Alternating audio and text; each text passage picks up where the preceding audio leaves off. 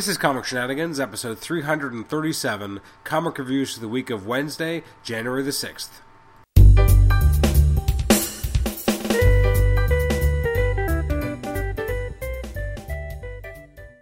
Welcome to the Comic Shenanigans podcast. I'm your host, Adam Chapman, and this is episode 337, where we take a look at the comics that were released on Wednesday, January the 6th, for a bit of bite-sized pellet reviews. If you want to email us at Comic Shenanigans, you can do so at comicshenanigans@gmail.com. Like us on Facebook, rate and review us on iTunes, subscribe to us on iTunes, and you can also listen to us on Stitcher. Every week we take a look at comics that came out the previous week, so today we're taking a look at a few comics, I think 8 comics from January the 6th, starting with Amazing Spider-Man 1.2. So this is part of the arc that's bringing the Centurions back into the current Marvel continuity, or not really back into, or just reintroducing the characters as they haven't been seen since Joe Quesada's Daredevil Father miniseries. So this is basically a miniseries, but they're not calling it that. It's 1.2. So again, it's just one of these. They seem to indiscriminately just decide to do different numbering schemes, because for Spiral, which was in the last volume of Amazing Spider-Man by Jerry Conway, they just did, 16.1, 17.1, 18.1, etc.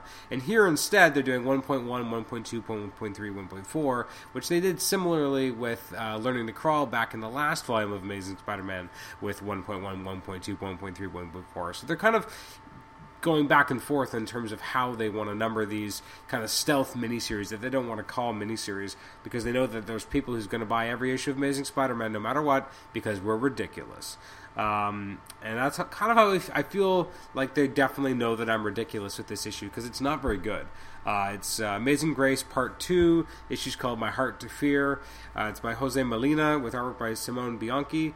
I really don't like this issue. I found the art was muddled, the colors were all over the place, the art just didn't work for Spider-Man.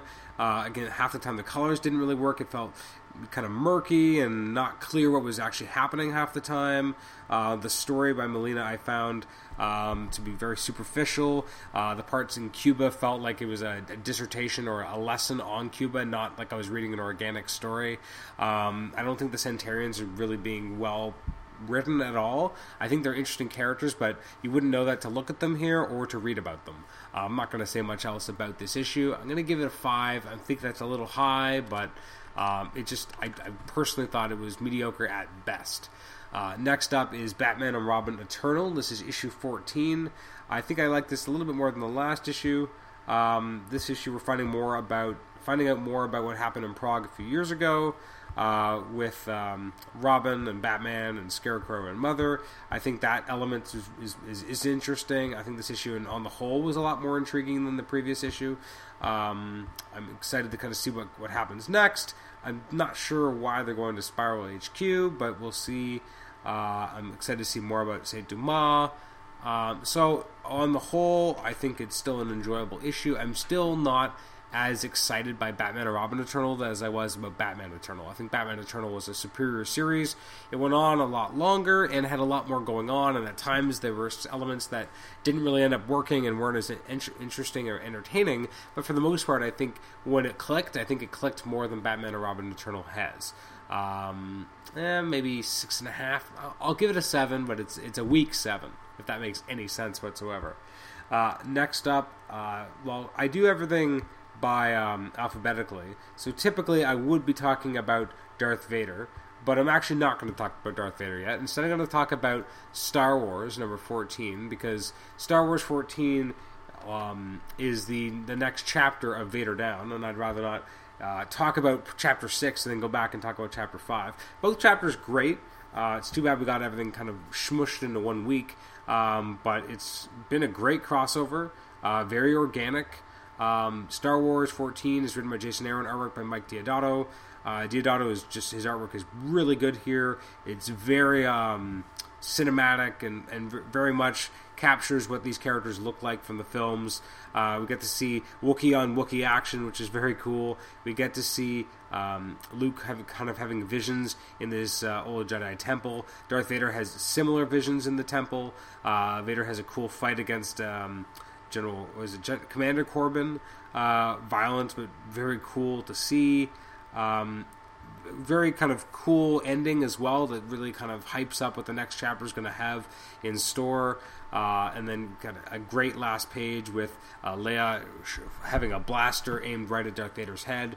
Although I feel like the only thing that doesn't work, not that it doesn't work, it's great in and of itself. I'm going to give this issue like a 9 out of 10. I think it was fantastic and really well paced. It's not even that it doesn't work, it's just that when you read Darth Vader, it kind of starts in a somewhat different angle. Like, it doesn't look like she has quite as good a shot right at Vader, and she's a little bit farther away. But I do think that getting into her head, and I'm already switching over to Darth Vader, so I gave a 9 to Star Wars. Darth Vader, the idea that as Leia is taking a shot, she's remembering Alderaan blowing up, which is really cool kind of concept to have her focusing on that, and at the same time she's getting called by C-3PO, because there's, basically she has to choose between vengeance and trying to kill Darth Vader to avenge Alderaan, or protecting her friends and who basically become her new family, which is really kind of cool to see. Great kind of climactic issue. Vader's a badass. I mean, everyone kind of gets a good moment to themselves. Even like Luke doesn't realize how lucky he is to even have survived. A great sequence where what was his name? BT, or murders a bunch of like Imperial guards, and no one realizes what's really going on. And then Afara gets cold-cocked by Leia, and she's been abducted. So I'm really curious what that means going forward. Or at least I think she gets abducted, or she just left on this planet. I guess that's not exactly made clear, or maybe it is, and I don't remember. I'm interested to see where the two titles go from here, because obviously they were building up to coming back together. Now they're doing their own stories again. But both books remain incredibly entertaining. I'm going to give Darth Vader an 8 out of 10. I don't think the art is nearly as strong. LaRocca does a good job, but nothing he can do is quite as good as Deodato on Star Wars. Deodato's beautiful work on Star Wars is going to keep it a little bit higher. Maybe I'll give Darth Vader an 8.5, because it's still a well-paced comic, looks great, but it just doesn't quite look as good. And Gillen's script is punchy and it's good, but it's not quite Aaron's script. So both are very entertaining reads, though, that's for sure. Then we got Deadpool number 5. I'm really digging this new volume of Deadpool. I think it's really entertaining and interesting. Good climactic aspects here of where we've kind of been going with Madcap. Very brutal and kind of insane, but an entertaining issue, good violence, if that could be called that. Great action. I like that Deadpool's got all these mercs working for him. I think that really works for me. Jerry Dugan wrote it, artwork by Mike Hawthorne. I like Deadpool is okay, but I'm not a huge fan. But this book, since it started, has actually been very entertaining and very consistently entertaining. So I'm going to give it an 8 out of 10. Next up is Doctor Strange number 4. I'm really not sure how I feel about Doctor Strange in general. I think I like it. I'm not quite sold on Bacalo as the artist. Something about how he draws Stephen Strange, he just looks a little too young, and it doesn't quite work enough. I think Jason Aaron's script is very strong. I just think the art is kind of what's missing. It's still good art, don't get me wrong. It's just, I don't think it's quite the right fit. It's still good, but I think that a different artist could probably amp this book up a little bit more and give it what it deserves, and maybe make it more of an 8 out of 10 instead of a 7 out of 10. Very entertaining, though. The idea of there's going to be lots of punching and learn to puke without puking sounds almost like really weird, but I think I like how Jason Aaron's really kind of coming up with very specific rules for how magic works, and the idea that it takes a spiritual cost, not a physical cost. So if you punch with your fist, it might hurt your fist. If you're using words and using magic, it's going to hurt you inside, your soul. It's going to make you puke internally, or it's going to make it come out externally. I think that's kind of a cool concept, and seeing how they go here, and the idea of the magic's kind of dying is, again, very cool concepts. I just wish the art was a little stronger to kind of carry it out. Next up is The Totally Awesome Hulk number 2. This is by Greg Pak, and I believe, who's the art in this? Frank Cho, of course.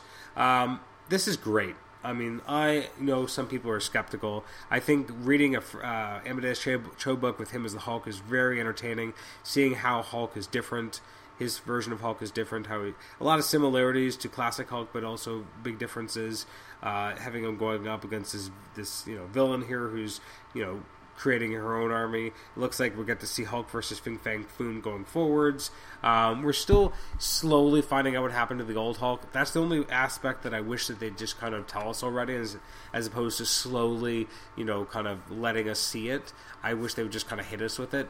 I get it's a storytelling conceit, and I'm sure that he's building up to it for a reason, but I just kind of want to know what's going on without having it slowly dragged out for me. Otherwise, it's an 8 out of 10. It's a great book. And next up, and the last actually, is Uncanny X-Men #1. This is the new book that's being launched by Greg Land on art and Cullen Bunn doing the story. I really dug this. I mean, there's not a lot here in terms of real plot progression. We just see, these people who have paid, I guess, an organization to put themselves in cryopods, for lack of a better term, because they're afraid that they might die because of the Terrigen Mist. So they want to be in these kind of ecopods to protect themselves until such time as the mists are no longer an issue. So there's not a lot that's actually happening. We have a battle against this truck that's carrying these people, and then they have a bit of a discussion with them about what they don't want them to be traitors. They want them to be out there and be mutants and not be running away from mutant problems. And if you're a healer, you should be healing people. I like that kind of concept. We're not really getting a sense of where these X-Men are actually really from or where they're based from, but there's more than enough time for that to kind of be released to us in the future. The Dark Riders look like they're weeding out the weak here, so they're going to be the main adversaries for this new version of the Uncanny X-Men. There's definitely some seeds here planted for just what is this team doing, how is Archangel here, why is Betsy here, what is she worried about Archangel, how is Archangel even a thing. I think Cullen Bunn does a great job of seeding out some ideas and plots without kind of giving us too much.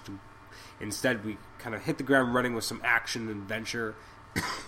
And hopefully, as the future issues kind of roll out, we'll get to see a little bit more of what is the real place in the world for these X-Men and how they operate. But for so far, I was really impressed. I like the art by Greg Land. I think it was a solid debut. I'm going to give it an 8 out of 10.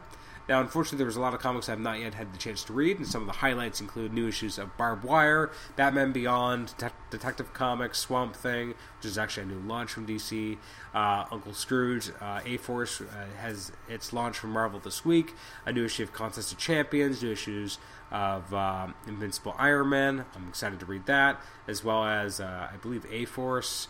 I already said A-Force. Invincible Iron Man, as I said. Spider-Gwen, Spider-Man Deadpool, Ultimates 3, Vision, Weird World, etc. If we look forward to our upcoming week, the week of January the 13th, let's see, we got some good releases coming out from DC. We got new issue of Batman and Superman. We've got Batman Teenage Mutant Ninja Turtles #2, Earth 2 Society #8. There's a Flash hardcover volume 7, Savage World, as well as the 6th trade paperback. From Green Lantern Corps, Edge of Oblivion #1, which is actually a $2.99 launch. There are some books from DC that are at $2.99, like Batman and Robin Eternal, Catwoman, Constantine, Earth 2 Society, Gotham Academy, Green Lantern Corps, as I just said, new Suicide Squad that's coming out, Red Hood Arsenal. There are a bunch of books here and there that are still $2.99 with DC, Starfire, for example. Next week we also have, I think, the conclusion of Robin War, as well as Superman American Alien #3. From IDW we'll have a new issue of Donald Duck. We'll have Max Maximize #27, reprinting old issues of Max, as well as we'll have Walt Disney Comics and Stories #727. From Image next week we'll have Limbo #3, No Mercy 26, Violent #2, Walking Dead 150. I'm surprised that there aren't more covers, considering how many covers they had for issue 100. And then from Marvel, there's a bunch of launches, or at least one, maybe just one. I misspoke. We have the launch of Agents of S.H.I.E.L.D. There was new issues of All New, All Different Avengers, All New Hawkeye, Hawkeye, all new Wolverine, all new X-Men. It's a lot of all new comics. New issue of Black Knight with Frank Thierry, who was recently on the show, talking about his work, especially Black Knight. Captain America Sam Wilson, number 5. There's the new Daredevil Epic Collection, Touch Typhoid. Super excited about that. Death of Wolverine. We've got a new issue of Extraordinary X-Men and Guardians of the Galaxy. A new issue of Illuminati, new issue of Mighty Thor, like a lot of kind of exciting books, I would say. A new issue of Silk, Squadron Supreme. For those enjoying Star Wars, there's the second trade paperback called Showdown on the Smuggler's Moon, which kind of leads up to... I'm glad that they're really publishing those really quickly so that you don't actually lag that far behind current storylines. As well as new issues of Uncanny Avengers and Web Warriors. So that's coming out on Wednesday, January the 13th. So that's some good stuff to look forward to. So anyways, thank you for listening to Comic Shenanigans. This has been episode 337. I am Adam Chapman. I have been your host for this episode. I'll be your host for many more episodes to come.